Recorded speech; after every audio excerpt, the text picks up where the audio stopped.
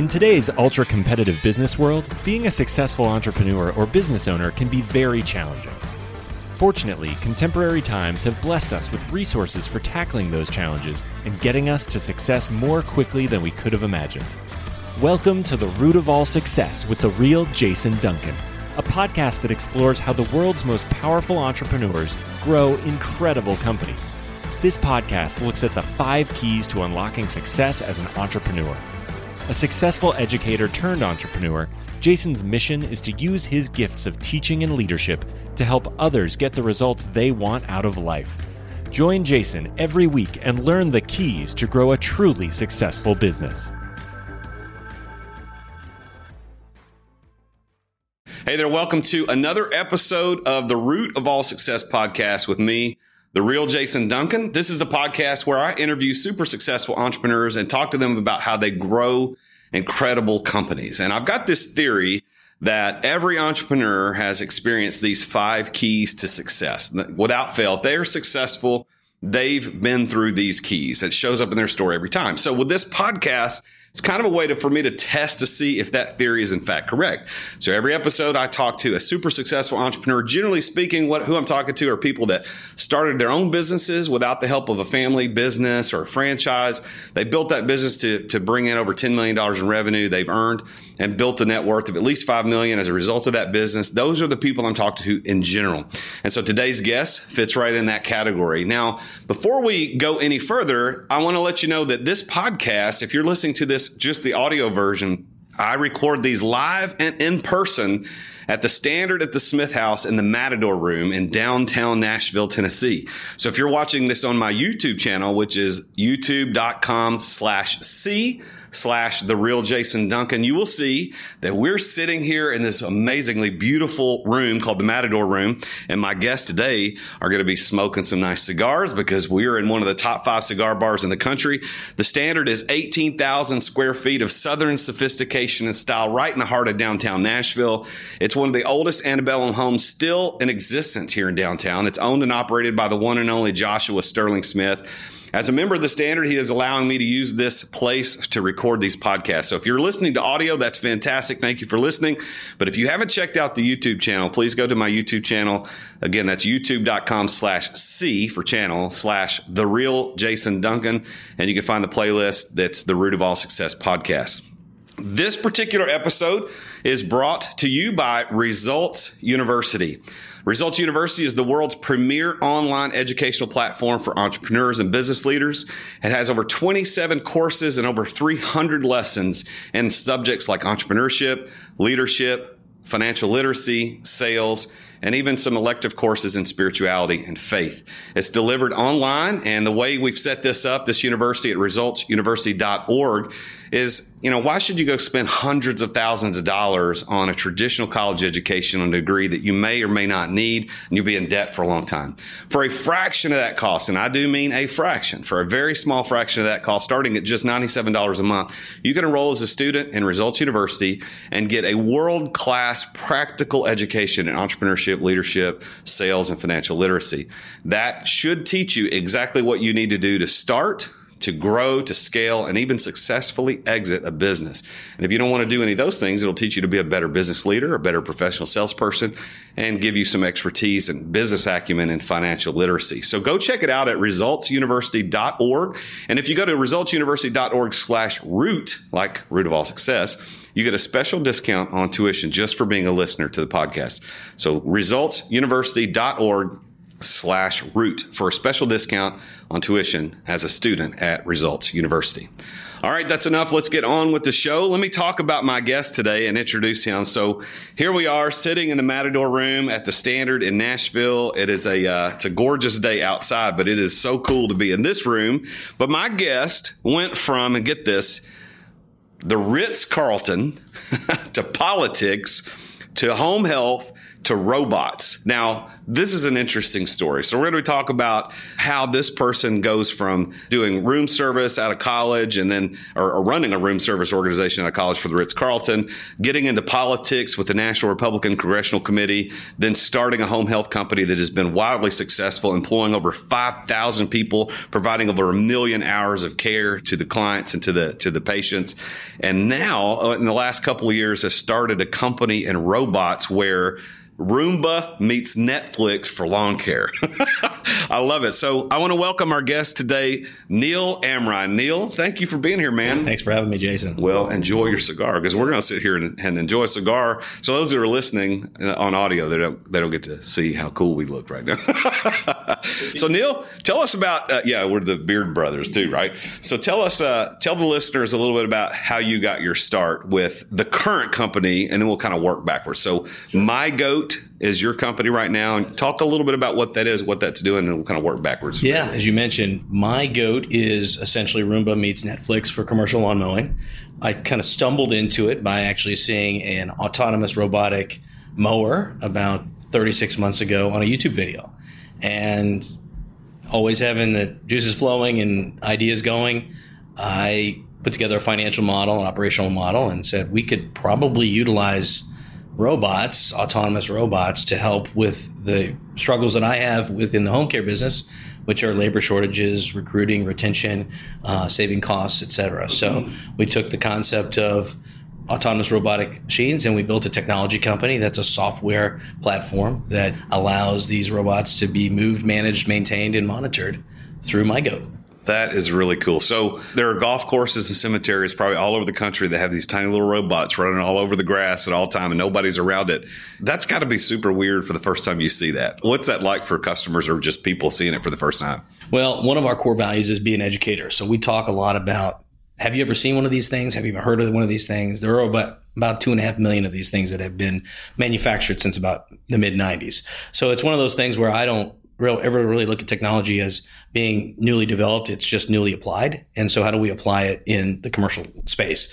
So a perfect situation for us, Jason, is that we have an entire cemetery that's completely being mowed and maintained. And we call it maintain more than anything else because the grass never gets long. We don't have a traditional once a week type of thing. We call that Goatopia. Goatopia. We replace and we disrupt what's the traditional status quo of mowing commercial properties for the last 40 years. And that is big guy like myself on a big machine. How fast does it go? How loud is it? And how big is the blade? And the limitations are unbelievable when you actually look at a robot that can do things at night in the rain, on the weekends, make no noise. We're so much more efficient. That's really neat. So are you primarily deploying these, as I mentioned, golf courses and cemeteries? Is that your primary deployment? Is that what you're aiming for? My initial business plan when I rolled out to my investors were very focused on the residential side of things. And we spent about 14 months or so in the residential space and realized that we needed to pivot. So literally about a year ago or a little longer, we terminated all of our subscriptions with all of our residential customers. And we turned around and went headfirst into the commercial lawn care space. And we were specifically focused on golf courses, like you mentioned, but also cemeteries, regional airports, any kind of athletic fields, both in the college or university settings. That's interesting because I didn't know I knew a little bit about this because we've known each other for a little bit, but the regional airport is kind of interesting to me because you've got access issues with humans going into that. So what you're doing is you're putting a robot in that spot where there isn't really an access issue. You're not going to have a problem with the FAA regulations of being on the runway or close to the runway while planes coming in or going out, right? Great example is, here at Nashville International, they've got 3,000 acres. About 1,200 of those acres are outside of what they call the secure zone. There's no reason why there couldn't be autonomous robotic mowers out there through My Goat taking care and maintaining. But the nice thing is they have electricity, which is a requirement because these are all electric and battery operated, and we are robot agnostic. So we might use 8 or 9 different manufacturers that make it because we're a software company. But inside on those runways, sometimes they're as big as 14 to 16 acres. You have to keep the grass fairly low because if you have the grass growing, you have the chance of birds or animals or what have you getting in the flight pattern of landing planes or planes taking off. So That coupled with the fact that you can't put 15-foot winged machines out there when it's pouring rain because they'll fall, into the runoff of the gully. So you've got all these restrictions that my goat takes care of because autonomous robots don't need a human being out there and they're not going to fall off the runway.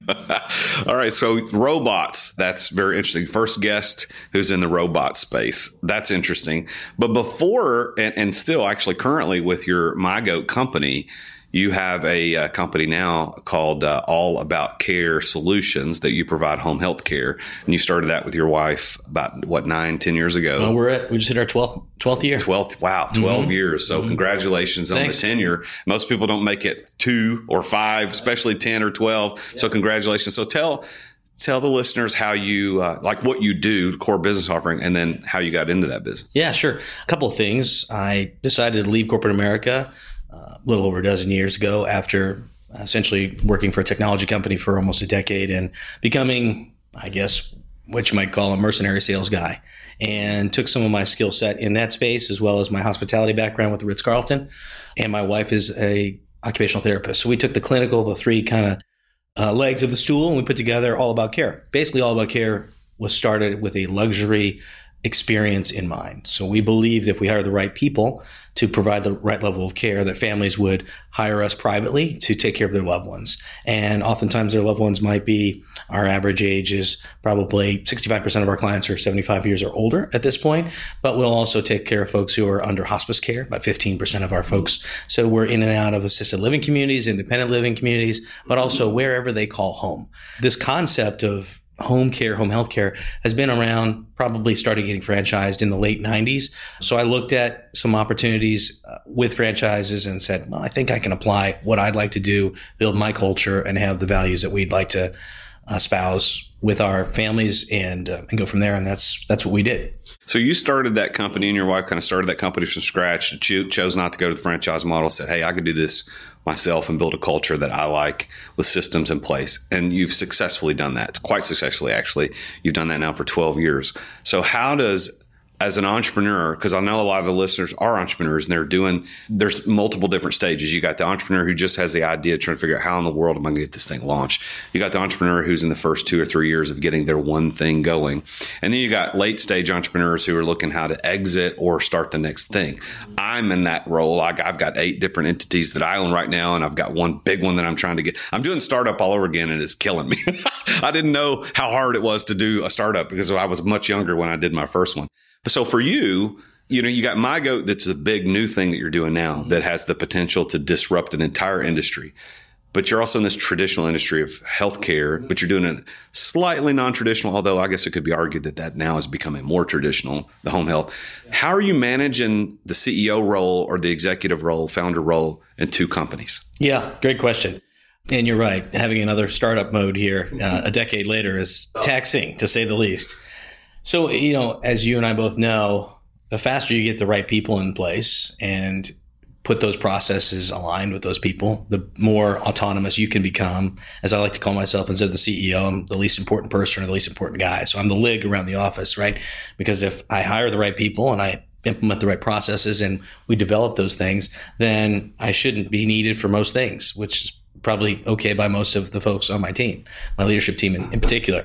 So with the home care space, it's very people intensive. For us, I'd mentioned we have had over 5,000 caregivers in the last 12 years work between 2 offices in South Carolina and Tennessee. And we realized, hey, let's build a company based upon the people. Let's talk about what that product is that we're going to deliver, which is essentially a high-end level of care. And then let's talk about the profit. And then let's talk about the process. So I took that 4P kind of stair step and I reversed that with technology. Having now built a technology company, I looked at, hey, what's the process for this to scale? How do we make money doing it? What's our product and how are we delivering? We started in the residential space first, and then we moved very quickly and we pivoted to the commercial space. Very difficult thing when you have revenue coming in the door and you decide, I don't want that revenue. I got to find this other revenue, right? Mm-hmm. So, and then we're applying the people to those processes. So we've actually reversed that 4-step people, process, product, profit. Okay. All right. So I like that. So I'm an alliterative guy. Actually, for those that know me, I spent the first 13 years of my career in ministry.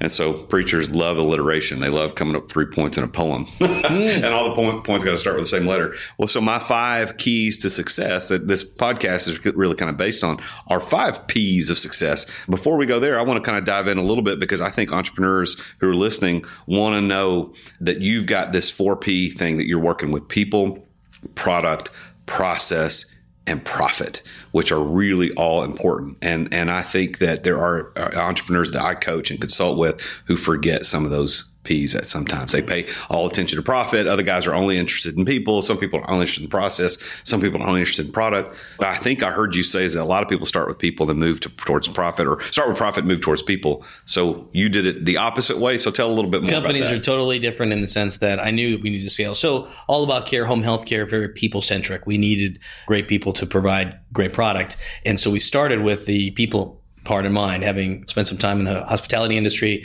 I had been hiring people and interviewing people for many, many years, was very comfortable in that space.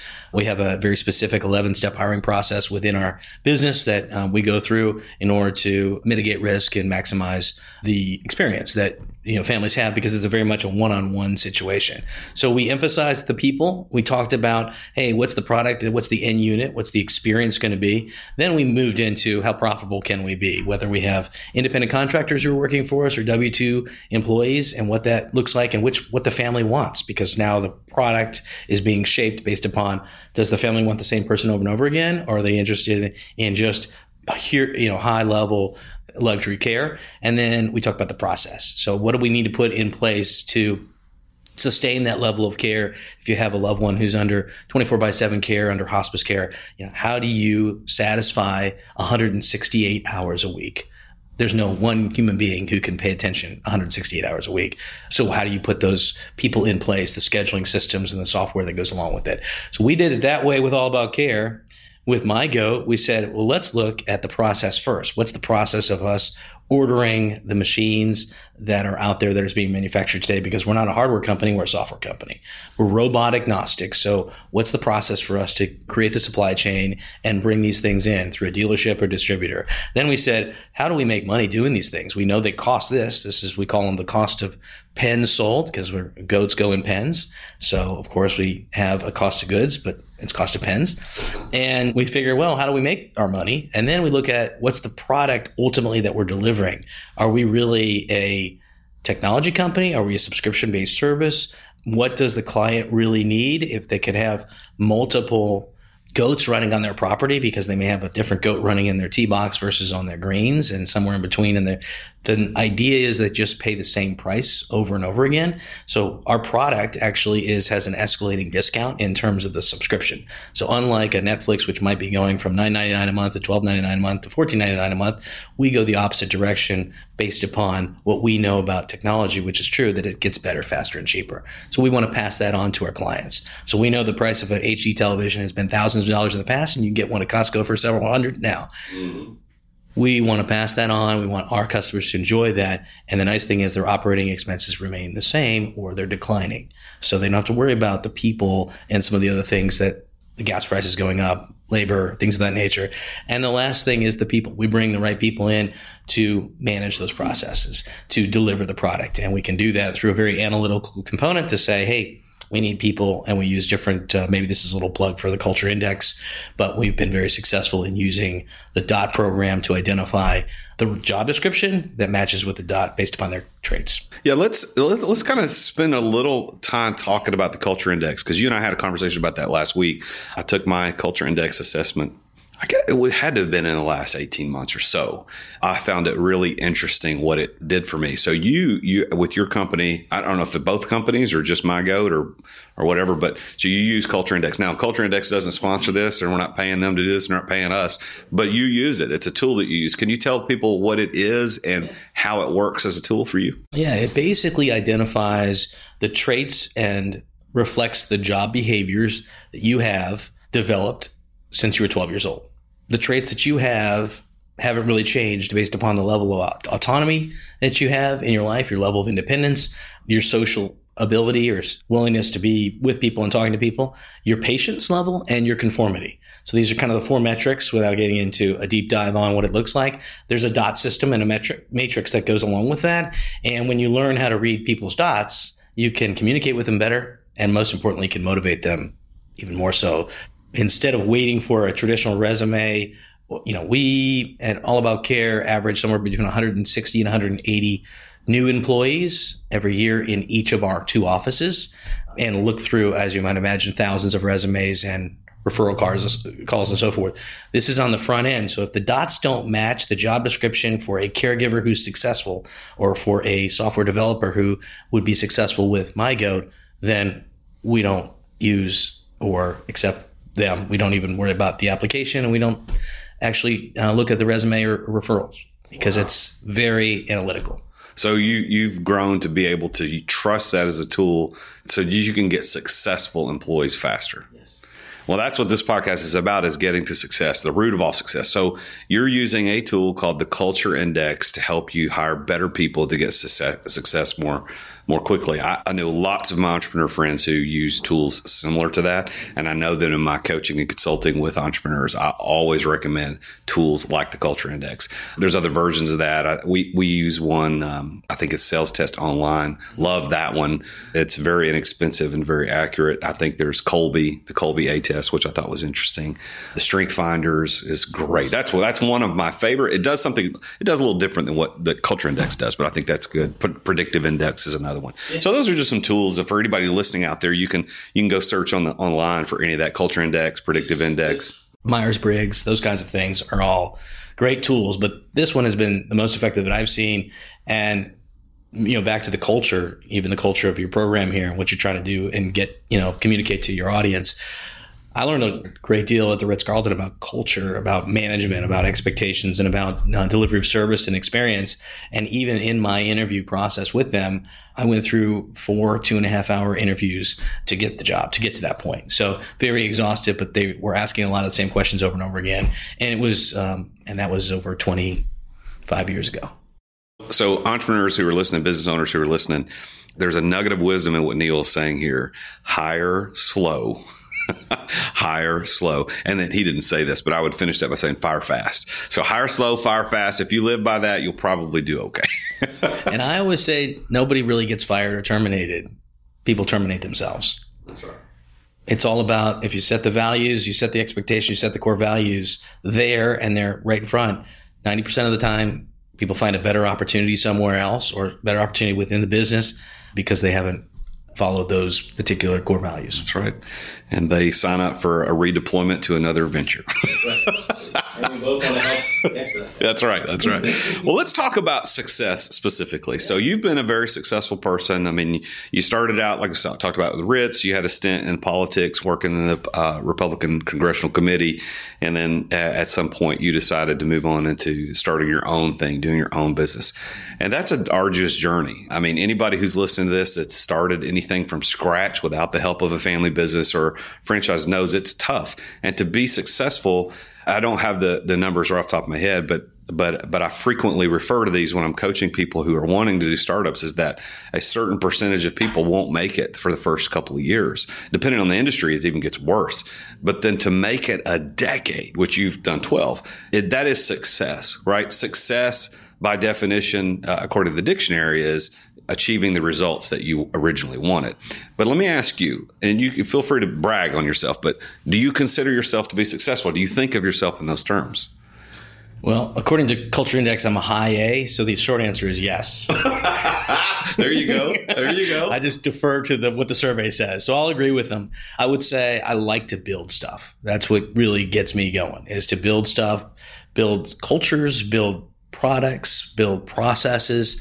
I'm a builder, and that's my technical expert designation in my Culture Index profile, is that I'm very mechanical, methodical, and those kinds of things. And so when I started and exited corporate America in 2008, I remember it was Friday the 13th, June 2008, started All About Care. It was about 6 months before we had the Great Recession that took place. So my timing was impeccable as far as leaving a very stable and safe place and just decided to go out on my own. But you can't foresee it, right? You just have to jump out there. But I would share with your audience that my experience was I set a very specific timeline for what I considered success. And I knew that within 15 months of me going out on my own, if I couldn't be successful, that within 15 months, I was likely to be able to go get a job for somebody else or with somebody else, making at least 75% of what I was making before. And that was my marker. And I wish I had done it 10 years earlier, to be honest with you. But I was a little more cautious and conservative than some other entrepreneurs who might go out there and do their thing. But that was my marker. That was my goal, my metric with my wife. And I said, if we don't make it work in 15 months, I'll go back and do what I've been doing for the last decade, being very successful as a mercenary sales guy in the technology industry. Well, I don't want to bore listeners with my story over and over again, but I don't think I've told you, when I started my company, I was a school teacher and I didn't get my contract renewed due to the same thing, recession. I didn't have tenure. And even though I was the best teacher in the county for my subject area, it didn't matter. That was the way they made the decision. I found myself as an accidental entrepreneur, probably much like, well, you elected to leave corporate America, it sounds like, but I did too give myself a deadline. And I said, if I don't have something happen by this date, I'm going to go get a job at Lowe's or Starbucks or something. So you did the same thing. So here's what I think that tells me is that you are successful if you reach that goal. My goal is, I got to get something to happen by this date. You reached it. That's success. That's a dictionary definition of success. But what does Neil Amrhein consider success? Like, if you had to define success in your own words for the listeners, what would you say that success is? Financial freedom. The ability to get to the point where you may have just mailbox money as far as getting some kind of recurring royalty, or have a situation where you have the ability financially, but also from a time perspective, because that's really the only thing you have to offer in life is your time, your treasure, and your talents. So the more time and the more talent I have and the more treasure I can share, then I can do other things that are philanthropic, that are I can be on boards and nonprofits and things of that nature, and that also fills me up. But due to my personality, for me, enough equals more. And so I'm going to always be searching for something as a restless person. But that's okay, because I want to be successful, and I'd like to fail. Some of the biggest failures I've ever had are the biggest lessons I've ever learned. And that's okay. You've got to hit the wall. I mean, what did Tiger Woods change his golf swing 2 times or 3 times, and he was winning majors and still change his golf swing? I mean, having the ability to pivot and taking a calculated risk is, my experience, something that's super important for you to elevate your game to the next level. And you probably have some other guests that use this term of, surround yourself with people who really challenge you. Yeah. I love that last thing you said there too, because when I'm interviewing or mentoring or working with my apprentices who are young, they're in their teens or 20s, and I'm trying to show them, here's what it takes to be successful. And we have to, of course, define what that means.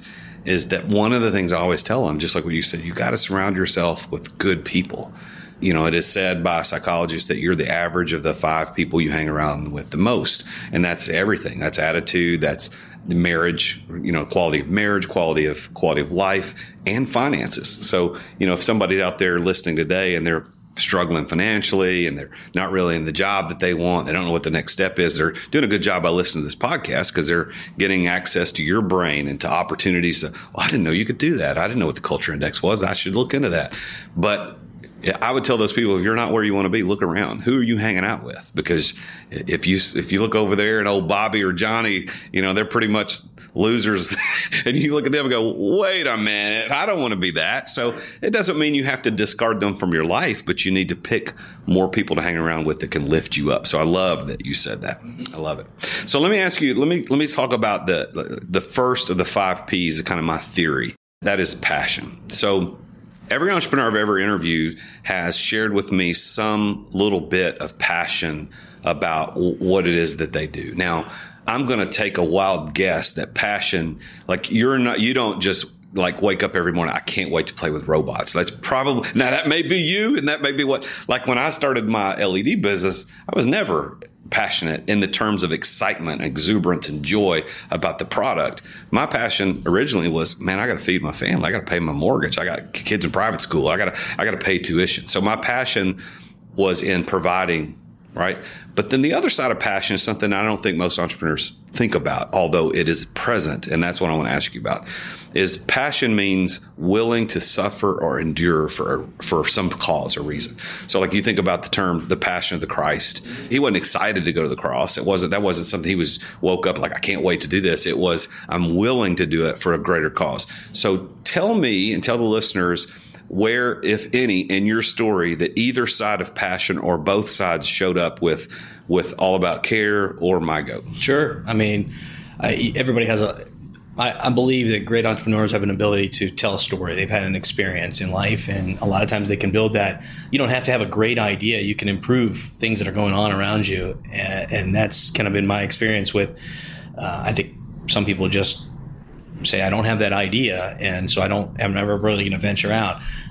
My home care business, they've been doing this and franchising and helping old people in the home for a long time, or seniors in particular, or people who are disabled, or mothers who are on bed rest and so forth. And with my background as a hospitality guy in the hotel industry, I felt compelled, having been as close to my grandparents as I have always been, that we could do better, that people could have a better experience. They could have that luxury level of care. My wife is an occupational therapist, different than being a nurse. A nurse is kind of, more involved in the medications and things of that nature. Therapists, whether it's occupational, physical, what have you, their mantra is, how do you get better yourself? How do you get more independent? How do we use the tools that help you to carry on your life, that even though you're aging in place where you want to be on your own terms as well as you can be, but you have that sense of ownership and pride. And I guess, what drives me a lot is your liberty and your freedom, your ability to make choices and do that, which is obviously why we're the greatest country in the world. Yeah. Is that, the Constitution tells us we can do that. And that's awesome. Play by the rules and work really hard, and you can pursue happiness in life and liberty, right? So that's a big part of where All About Care was derived from. I had this 10-year run with technology and was very well versed in what that meant. And so a decade later, having seen autonomous robots and recognizing that this could help labor shortages and just make things a little bit better for the same labor shortages and things you're going to have with landscapers and things of that nature, along with reducing costs across the board. So then my business sense really started kicking in, like, okay, we could help people to save money. And then you couple that with the environmental component of, I'm not one to like, hey, you should intentionally throw your trash on the floor.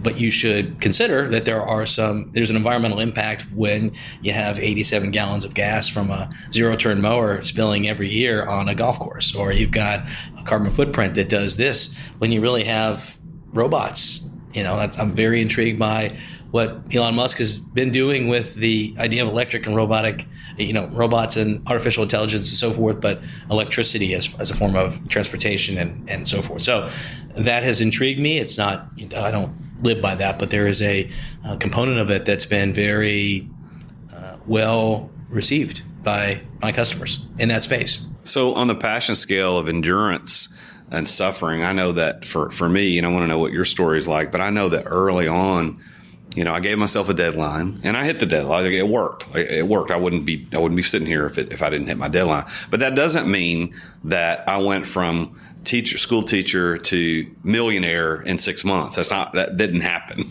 It took a much longer time than 6 months.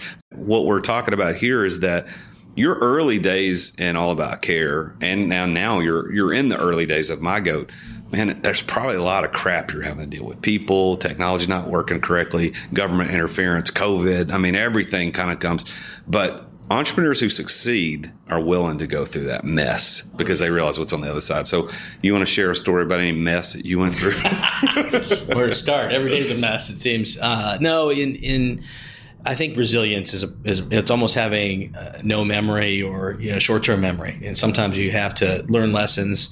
Although my brain, oftentimes I learn things by what I learned yesterday, and I don't forget them. You also have to just accept certain things that are failures and go on. I remember early on with All About Care, I'm in the business of providing caregivers in homes and billing them by the hour. So there was a need for us to get to a point where we had enough caregivers on staff. It was never a shortage of people who needed care. It was a shortage of people who could and would provide care and follow through what they said they were going to do. So if you have somebody who's scheduled to be with somebody under hospice care at 7:00 at night, do they show up? Will they show up? Is there a restriction on if it's snowing outside that they've never driven in the snow before? So, I may hop in the minivan and, show them how to drive to the family's house. And in some cases, I'm even showing some folks how to drive in the snow, which, of course, Tennessee doesn't snow that much, but there's lots of hills. And I think last time I checked, 2 snow plows and maybe 3 salt trucks. So it shuts the city down by and large, right? So those are some experiences early on, just running a 24/7 shop and running a 24/7 experience. Kind of harkens back to running a room service department where you could get whatever you want at 2:00 in the morning or 2:00 in the afternoon. It never ended. I always go back to Waffle House. They don't have any locks on the door, right? Because they're open. 24/7. They're never man. closed down. So I never really thought that's what I wanted to do, but I think my motor is built in such a way to make that happen. And you have to have that kind of a motor and but setting sprints as opposed to that long term has been my experience of success. Just set those milestones and continue to try to knock them down. Some you can't knock down. Sometimes you have to move the goalposts a little bit. You can't keep moving them or you're going to be what I call, you're going to have a very difficult hobby. If you're not making any money, you might want to pick another hobby. Yeah, that's I have right. lots of other hobbies. But as far as my goat's concerned, we took on investors. We're in our Series A now as far as rounds of funding. But I had a number of folks who trusted me, who believed in my business acumen, my dedication, my responsibility to making them money and turning this around and into an organization that would have an impact on them financially. But it's a big risk, so you have big shoulders. You and I both do, and we carry a lot through the goal line in what we do every single day. And that's been my experience with both organizations. I bootstrapped one, and I took on investors in the other. So you bootstrapped one, you're getting investors in the other without making anybody angry or tipping anybody off. Which one do you prefer? Well, I think I'll have to get back to you in the next one because I'm a short ways into the investor situation as far as bootstrapping, but the fewer bosses you have, the less distraction there might be. And your willingness to suffer chart changes when you take on investors because you got other people telling you what to do, expectations go up, et cetera. So if you're not willing to suffer, if you don't have passion, you are not going to make it with investors. One of the companies I own is it's a very small investment company where we look for opportunities to invest little amounts of cash. And I get people that'll call and say, I got this deal. And I'm like, I'm not, that's just not what I'm interested in. But then I'll have people call and they'll say this, and I'll say, that's interesting. Yeah. But then when I get into the weeds, man, these people are not willing to suffer. They got an idea. I told a guy on the phone, this is yesterday, and this is a good dude. In case he ends up listening to this and realizes it's him, he's a good dude. So this is not a slight against him, but he had this great idea. He said, hey, here's an idea. It was a technology play. And I told him, I said, look, here's the thing. I said, ideas, there's no shortage of ideas. Man, there's homeless people with amazing multi-million-dollar ideas, but it isn't the idea that pays us. It is the execution of that idea. And I said, here's the thing. If you're not willing and able to execute that, because it's going to take a lot of money and time and energy and investors to make that happen, pick an idea that's less than $1 million, but one you can execute. Go do that. And he's like, okay, that makes sense. Because your ability to suffer, that is the first key to success, is that if you aren't willing to suffer, you need to give up. On that particular venture, pick a different one because that's maybe a good idea. But if you're going to have to suffer and you ain't prepared, man, it's going to be tough. Well, let's talk about the second one. The second one is P. The second P is place. So this kind of refers to the idea of right place, right time. Yeah. I have never met an entrepreneur who succeeded that doesn't have a story about right place, right time. So tell us yours. Sure. I'd rather be lucky than good, right? At the end of the day, just give me the luck over being good. As far as being an entrepreneur, with my home care business, I recognized that I'd run as far and as fast as I wanted to in the corporate environment, and I was willing to take a risk on myself in building something out with a home care business, which was unrelated to what I was actually selling in technology as far as the customers are concerned. So being in the right place, I don't know that I would recommend that you start a company 6 months before a recession or, gamble all that away. But then again, nobody really knows. You can only prepare so much as far as what that looks like. But I certainly realize that in that space, people are living longer and they're dying longer, and they still are today, right? What may have taken your life 20 years ago in 2 months, you can live with the same diagnosis for 2 years with the technology and the medication today. The question is, in between, what's your quality of life? And is there an organization that can improve and enhance your quality of life and allow you to live with dignity, independence, and so forth in your home? So for me, I had some grandparents who were at that point in life, and it was good timing, and I had some experience with them. And so I happened to be in the right place at the right time and recognized there was a great potential opportunity, and it's not going to go away. If I had robots who could help me with my 90-year-olds and put them in bed at night and so forth, I would definitely consider that because of the reliability and things of that nature, as long as there's that bedside component that is so necessary. With my goat, I happened to just see a YouTube video. And that was the first time I was ever exposed to an autonomous robotic mower. Never in my life had I even heard of one, let alone seen one. So I have probably some other interviews out there that have shared a little bit more of the detail. But because of All About Care as a springboard of entrepreneurship and being able to meet a lot of folks who have ideas, I was able to get more and more ideas. It's one of those things where you can't catch enough, your breath. My wife gets on to me. She says, you probably have, 50 ideas before 9 o'clock in the morning. I'm like, yeah, and 99.9% of them are terrible. Terrible. Wouldn't do it. So I subscribe to kind of a theory of small minds talk about people and discuss people. Average minds talk about and discuss events, and great minds talk about and discuss ideas. The caveat to that is there are entrepreneurs and there are wantrepreneurs. Yeah. And being an entrepreneur means you got to execute, not just have the idea. That's right. That's kind of what I was talking about earlier. And I don't know if you saw this or not, but on the entrance, on the second level of the Standard, when you come in, there's a plate on the door that has that quote from Eleanor Roosevelt that you just mentioned about how small minds talk about people, average minds talk about events, and great minds talk about ideas. It's actually on the door. I don't know if you've ever seen that before. On your way out, turn around and look. It's right there. It's really cool. Yeah. All right. So you've got right place, right time. Now, the third P I talk about with people is this idea of it's people. Mm-hmm. It's knowing the right people. And I know that in my story as a successful entrepreneur and everybody else that sat behind the microphone on your side of the table, that there is a person or persons that they can point to and say, man, had that person not been here, there's no telling. I might have still succeeded if somebody else would have had to help me. So who do you have in your life that's it's a great question because it's one that I ask in every single interview that I have ever had, which is who's your mentor in life? And why were they your mentor? You hear people say, Jesus or their mother or their father or somebody that they met. I really believe strongly in paying it forward, especially now that I've had some opportunity and some experiences to share with others.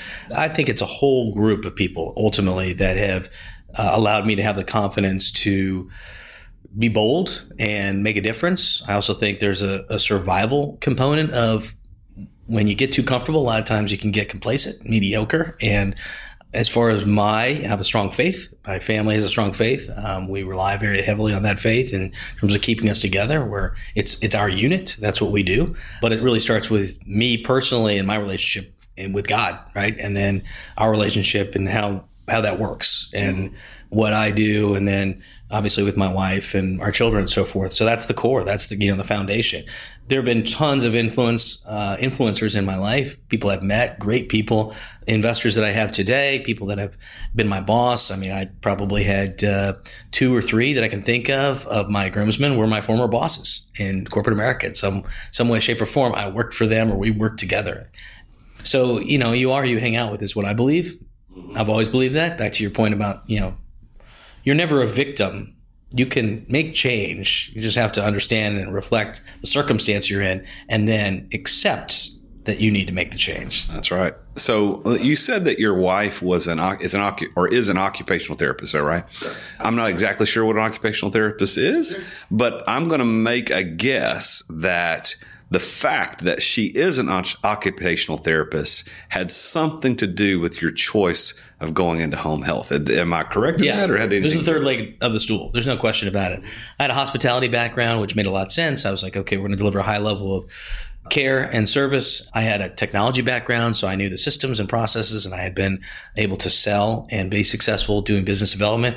But certainly if my wife hadn't been a occupational therapist, being able to help people to become more independent, if you have your hip replaced or your knee replaced, it's not just the physical therapy of the exercises, but is occupationally, how do you now live in your home and still have the same steps, that are still missing the same grab bars or the same whatever it might be to become as independent, and to what level can you become independent? So it fits perfectly into what we were doing. We can go into the home. We can say, hey, have you ever thought about, pulling all the rugs off the carpet so that you don't have a tripping hazard? Or have you ever thought about taking the door off of the frame because nobody's here? You live by yourself and you can get in and out of that room with your walker more effectively because, whoever thought of the idea of, throwing some water on a slippery surface and calling it a shower and then having somebody try to step over and jump in, right? That's 72% or so of falls take place in the bathroom. So the occupational component, to your point, you're very perceptive, was, the frosting on the cake. Yeah. So there you go. I mean, you've got everybody's story is that person you can point to that was the catalyst or a catalyst in their story to get to success. All About Care Solutions would not be the successful 12-year-old company it is today had it not started with day one, you looking at your wife going, wait a minute, I know how to do really high levels of care from a hospitality standpoint. I know technology, healthcare. I bet there's a company here. And so there you go. Now, the fourth P is the most difficult, and that's preparation. And what I mean by preparation when I talk to entrepreneurs and I kind of dig out from their story, this particular key to success, it is that do you have the know-how to accomplish what you are setting out to accomplish? For example, you mentioned Elon Musk earlier. And Elon, if you're listening or your people are listening, I'd love to have you on the show. I did write you a letter, but I don't know if you ever got it. Since I wrote the letter, you've now become the richest man in the world. So congratulations. I should write more letters to more people. I think that if you look at preparation for him, he started, SpaceX. I'm going to assume that you and I couldn't do that today. Like I'm not going to be able to start a company today that's going to go to the moon or to Mars or whatever. Because I just don't have the preparation. That doesn't mean I can't get it. I can start working on it, but I got to prepare to get there. And I think a lot of entrepreneurs don't succeed because they may have the people, they've got the right place, right time, got passion, but they're not prepared. They just simply don't know what they don't know, and they're not even in a position to get there. So how did you prepare to become the successful entrepreneur that you are today? I think knowledge leads to confidence, right? Knowledge is power. They talk about the words you use, the books you read, all kinds of, I'm sure you read, Jason, a lot of books. The average millionaire reads a book a month or more. And the access to information and data is super critical to people getting and having the capacity to come up with that idea and to execute on the idea. I mean, I sometimes reflect back of, when I was in middle school, it would be a huge advantage if you had a Encyclopedia Britannica or a World Book, right? You didn't have to go to the library, and then your buddies would come over and borrow it. You flip through the pages and footnote it. Now you have the internet. You have all the information now. This information and other information. You now have to go through the deductive reasoning and critical thinking skills, which is even more difficult. The analytics, but the reality is it's there. All the information's there, and it's right in front of you. It's just what's your will and putting it all together. So to your point about, SpaceX and people coming up with different plans. I mean, I've got teenage kids, 14, 13, and 11 at this point, and they're, intrigued by YouTube videos and TikTok and all this other stuff that's out there. And it's just massive, almost too much information. But for me, as a libertarian, I'm like, give me more, let me decide. We'll have some regulations and rules around there, right? Processes, so it's not chaotic. But overall, that access to information can allow you to be really great. You mentioned early on about, is the traditional institution of higher education going to sustain itself as far as anything other than maybe a networking tool or, get some blocking and tackling? Or can you actually start that, in high school or earlier with vocational trades and things that you can do? We're always going to need electricity. So we're going to need people to be able to do that, plumbers and things of that nature. Not everybody needs to have a political science degree from the University of Georgia like me. Go Bulldogs, right? Right. Go Dogs. So on the preparation side, I think back to your story about starting at the Ritz-Carlton out of college, going through four 2.5-hour interviews to get a job running room service. Now, I think that people who know Ritz know that that's why they do that, because room service is probably one of the most important parts of that whole experience is getting anything you want at any time of the day. Yeah. But you had that as a preparation for entrepreneurship, even though at the time nobody would have said this is preparing you to own your own company. Yeah, nobody would have said that, but it prepared you for it. And then working in politics for the congressional committee I can't imagine what benefit you would have got from that because I'm an apolitical person. But I know that there were benefits there that you got. And you actually told me a story about, your boss at the time said, hey, man, you got to go. Mm-hmm. Like, can you mind sharing a little bit of that story? I said, get out in Washington, D.C. as quickly as possible. If you want to be a statesman, if you want to really serve people, go out, connect, get a real job, get involved in the community, have a family, give, and then you'll be able to be involved in serving, essentially. So it was really an interesting, two stories that I'll share with you. One, when I was at the Ritz in one of our locations near Washington, D.C., we had a guest that had purchased a few signature glasses from, I think it was Union Station or something like that. And they just had labels on them. They were just standard rocks glasses. And they had left them in their room. And of course, the room was clean, and the rocks glasses that looked just like everything else, except for they have a little label on them, were missing. And so we had to scour, 7, 8, 9,000 glasses to find these things. And when we didn't, we took the initiative to go down and buy 2 more for them and bring it back. So if you want cookies from Kroger at 2:00 in the morning, you can ask for those at the Ritz. It'll cost you, don't get me wrong, but that's the level of, there is no. It's yes and, right? The attitude is, yes, and what else can I do for you? How may I assist you, right? Politics, same kind of thing. You're going to drive yourself into a scenario where, it takes a vote and it takes money. You've got to raise money and get a vote, but you've got to have a message. You've got to have people to believe in you, right? And you've got to talk about right time, right place. It's a pendulum. It swings back and forth. We see it today. We saw it in 2020. We've seen it in the last two or three decades. You may be at the wrong place at the wrong time. You may be messaging out. I mean, Ronald Reagan didn't become president until 1980, but 76, they thought he should be president. He had all this political capital that he had gone through and being, twice governor, and here was an actor. Yeah. It was an actor, right? So things like that are got to be inspirational, but only in America can that kind of stuff happen. That is neat. Well, the last P in the 5 Ps is plan. A lot of people, when I first bring this up, they say, "Oh yeah, business plan. I got to have a business plan." Well, that's not what I'm talking about, because honestly, and most of the entrepreneurs I've interviewed, casually or formally, didn't have a business plan, written business plan. Now they knew what they were going to do, but they were pretty much shooting from the hip. They're bootstraps, especially bootstraps, right? They're bootstrapping it on their own cash, their own money. They're trying to make it happen. Now, when you go get investors, I realize that if you're getting institutional or private investments, you probably got to have a written business plan. But that's not what I mean by plan. What I mean is financial resources. And what I mean by financial resources is that you need to have a plan or a strategy to obtain and deploy those financial resources to be able to accomplish. So every entrepreneur who's been successful that sat across this table, or that I've had a cigar with at the club or met for lunch and we just talked, and I just know that they're successful and they've been very, very successful financially in every other way imaginable.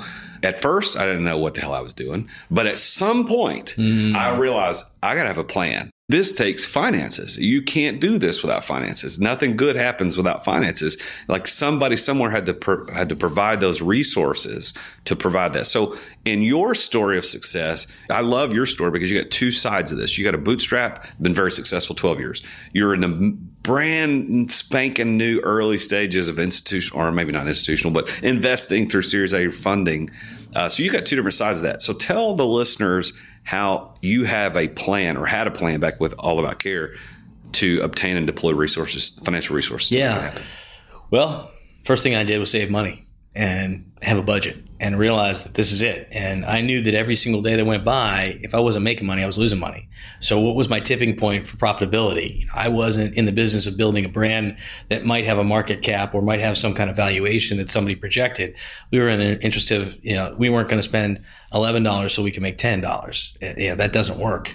So our plan was to start with a budget and look at that. And then we would say, well, maybe this isn't the greatest website that we can put together, but it's one. We need to hang a shingle. They need to know that we exist.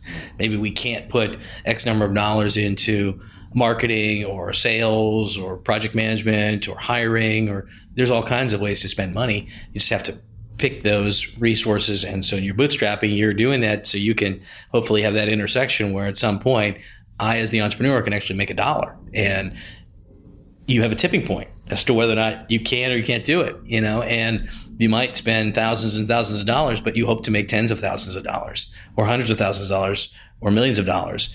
It's almost like I would call it a poker game, but you got to know when to hold them and know when to fold them. Yeah. So when you started, did you know what that was, or how long did it take you to figure it out? I had a 15-month window. That was it. I was running. I was on the treadmill. I was running. We're open 24/7.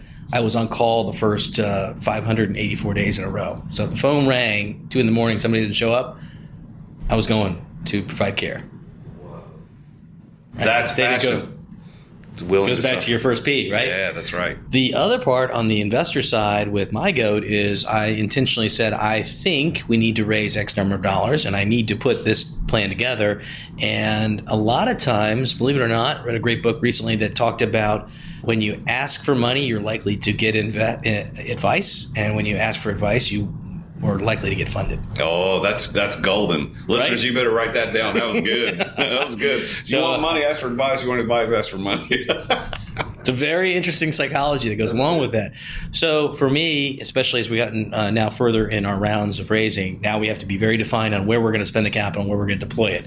Where's our intersection of profitability? For us, it's EBITDA, and it's multiples of EBITDA, and it's highly scalable, and it's moving a lot faster than more of a lifestyle business, which is all about care and home health care, because it's harder to scale. You just need more resources and things of that nature, but it's flatter. You can get really on a rocket ship quickly with having a technology company. So specifically in my early rounds of raising money with my investors, earmarked 71% of every dollar would go to technology and sales and marketing.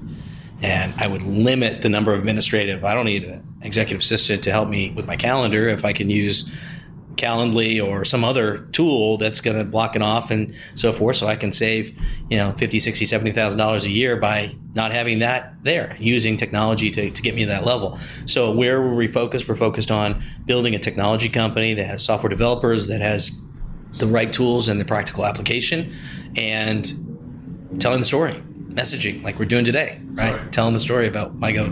And I hope a lot of people will look you up, because that's mygoat.co, not co, not com, but co. So as we kind of wind this conversation down, what one or two pieces of advice would you give to an entrepreneur listening to this that says, look, I'm just starting out. I've got an idea. I want to get going. I mean, is there one or two things that you this is what you tell those folks? One or two things that I would tell them. Well, I'm a data hog. I love to grind analytics and numbers. Give me the facts. I don't have a great instinct or gut for a lot of things. I'm mechanical about stuff. So I would say interview. Again, you are who you hang out with. Go talk to 2 or 3 people about your idea that are in the space or out of the space. I've built boards of directors and advisory boards, and I needed somebody who had a government experience. I needed somebody who had a .edu in their email address. I need a business leader. I need somebody who's in the .org space. All of those people have a different lens that they look through. So spread your wings, go out, ask somebody if they can introduce you to somebody. And I would say that not in either case, not 100% of people said, hey, that's a great idea. You should start a home healthcare company, because you have no experience doing a home healthcare company. That sounds like a really good idea. If you get a lot of yes people around you, you may sink your ship faster than you think. So you actually want people to push back on you, and you want to find that failure quickly, but recover even quicker. So those are a couple of thoughts that I would have as far as a methodical, what I would do. Set timelines, deadlines. One of our core values is time is a number. I can't get back the last hour of your life that I've taken here, or 45 minutes in this interview. So I want to deliver value to you, and hopefully vice versa. But I only have 168 hours in the week to work. I got 5,780 hours in the year to work, or 8,780 hours. So what do? I set goals. I set, things that some I don't achieve and some I don't. And just treat people like you want to be treated, right? Is there anything that you want listeners to know about your story that we haven't talked about? Anything kind of parting thoughts or comments? No, I mean, depending on where you are with, if you've got the big idea, you've got an idea, you've seen something that you think you could streamline. I think there's so many interesting opportunities out there for people to build stuff and create things in this country. I understand you have to go through tax hurdles and legal hurdles and regulations and things of that nature. There's a lot stacked against you. But simple things like, boy, I wish I was the guy that was smart enough to take my roller skates when I was in 7th grade and put them in line and call them roller blades, right? I wish I was, as a guy who grew up skateboarding in California, smart enough to realize that you don't need a nose and a tail on a skateboard. You could have 2 tails and do lots more tricks with it. Wish I had patented that idea, because just about every skateboard I see now has 2 tails. There's no front or back. They're both. Yeah. You use both. That's a good point. I've never thought about that. So simple things like that, right? I mean, you just look around. Just be aware, be bold, be unafraid, be entrepreneurial. I mean, I think it's kind of the future of what we've got is innovation in this country. It's no secret that some of the greatest companies have been built in the last 10 or 15 years. And I subscribe to, as far as technology is concerned, nobody's really inventing new technology since the internet. They're applying it in a different way. I'm taking autonomous robotic machines that have been around for 25 years with over 2.5 million units, and I'm putting it in a subscription, much like Peloton has done with their model. They took a stationary bike, put some software on it, charge you a subscription by a monthly basis, and charge you a $2,000 bike, give you toe clips. It's a stationary bike in the 1970s. You just now have software on it, right? And you buy it as a subscription. So a lot of things are going subscription-based. We'll see what that looks like in the long term. If everything becomes subscription, if your appliances become a subscription, why would I replace a $3,500 refrigerator when they're not even building it to last more than 5 years? So give me a monthly number, like my phone bill, and let me do it. There's a gazillion ideas, like I said. None of those are good ideas. The skateboard one and the rollerblades, those worked out pretty well. But the other ones, who knows where they're going, right? Peloton, obviously, is doing some things.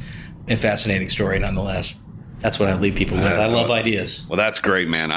So how can people get in touch with you? If somebody's listening and says, I want to talk to that Neil guy, how do they get in touch with you? So there are two websites, www.allaboutcaresolutions.com. If you are interested in reaching out to me at All About Care Solutions, you can just put NEIL in front of allaboutcaresolutions.com. And you'll get to me on the home care side of things.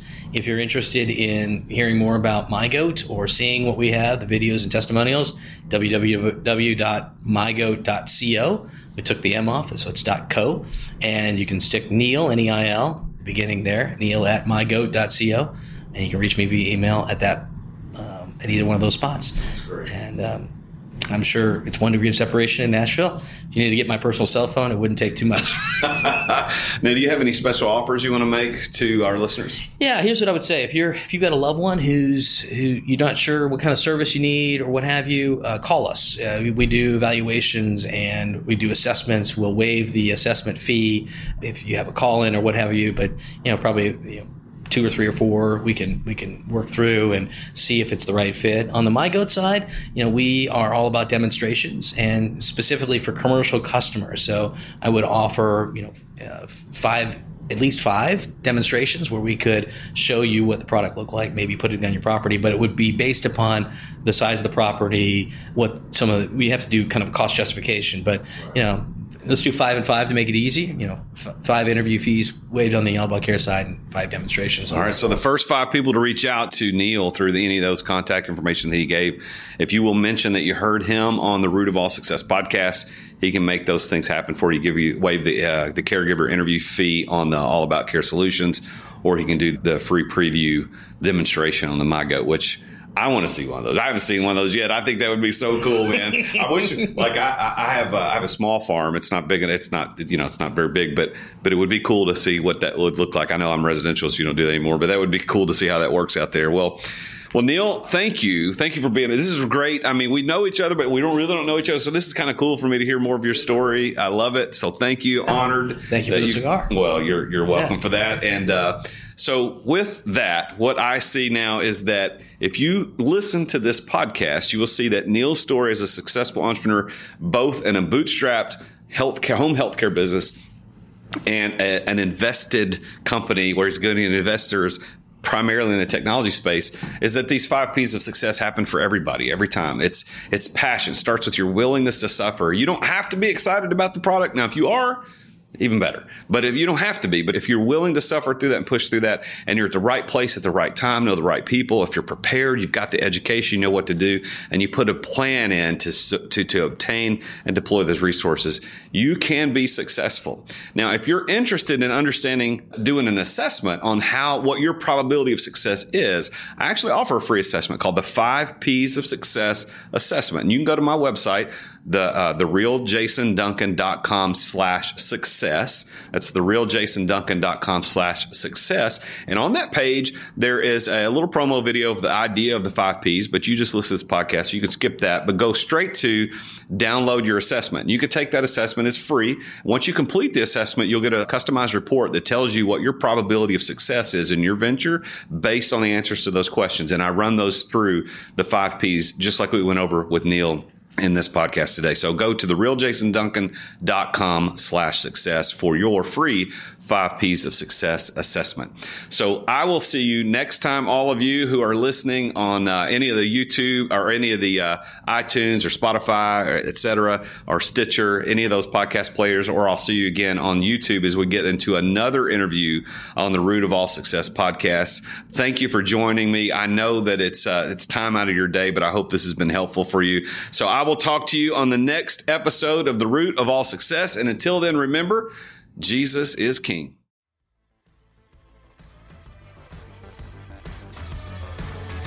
Thank you for listening to another edition of The Root of All Success with the real Jason Duncan. If you've enjoyed this week's episode, we invite you to visit therootofallsuccess.com to access the show notes and other helpful resources. Take charge of your business. Grow it from great to incredible. Join us again next time here on The Root of All Success. This podcast is a part of the C-Suite Radio Network. For more top business podcasts, visit c-suiteradio.com.